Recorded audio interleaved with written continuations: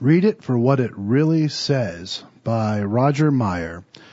Do we read what the Bible says or what we think it says?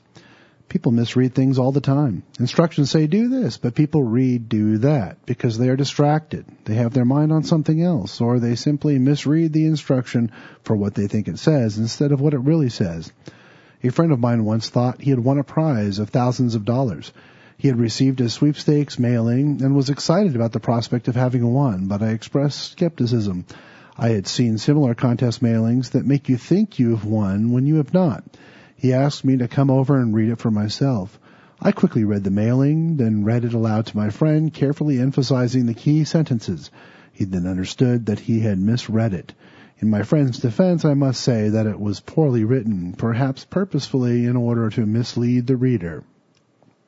People misread the Bible too. Long-held ingrained beliefs cloud one's ability to read a scripture for what it actually says. So many preconceived notions can cloud a person's mind. We can read into the Word of God our own ideas, but the scriptures should be carefully and objectively read to find out what God is truly saying. For example, the Bible plainly says the dead will be resurrected. Luke 20 verse 35. Not many would argue against the idea of a resurrection of the just, but some would argue about when it occurs. Most who call themselves Christians believe that people immediately go to heaven or hell when they die. But the Bible makes very clear that no resurrection from the dead occurs until Christ's return. Paul shows this very clearly in his first epistle to the Thessalonians.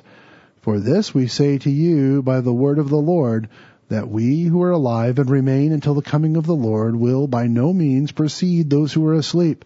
For the Lord himself will descend from heaven with a shout, with the voice of an archangel, and with the trumpet of God, and the dead in Christ will rise first.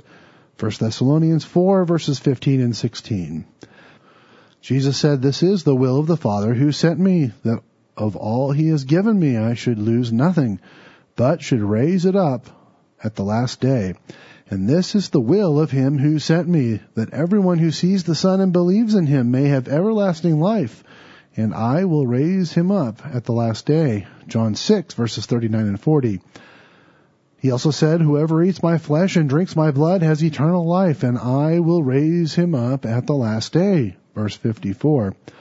John 11 tells us that when Lazarus died, Jesus came to raise him back to physical life. Jesus said to Martha, "Your brother will rise again." Martha said to him, "I know that he will rise again in the resurrection at the last day," verses 23 and 24.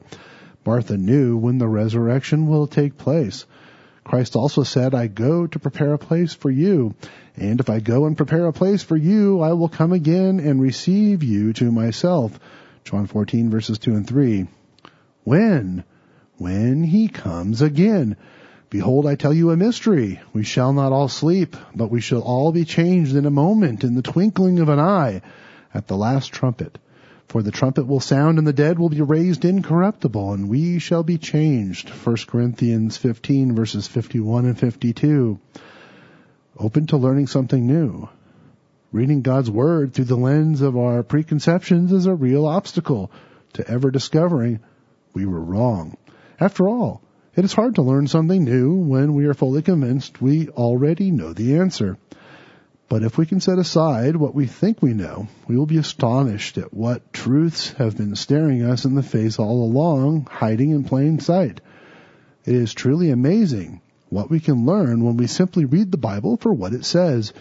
To learn more about what it really says, request a free copy of What Happens When You Die, or download it from tomorrowsworld.org, or order it by special request on audio CD.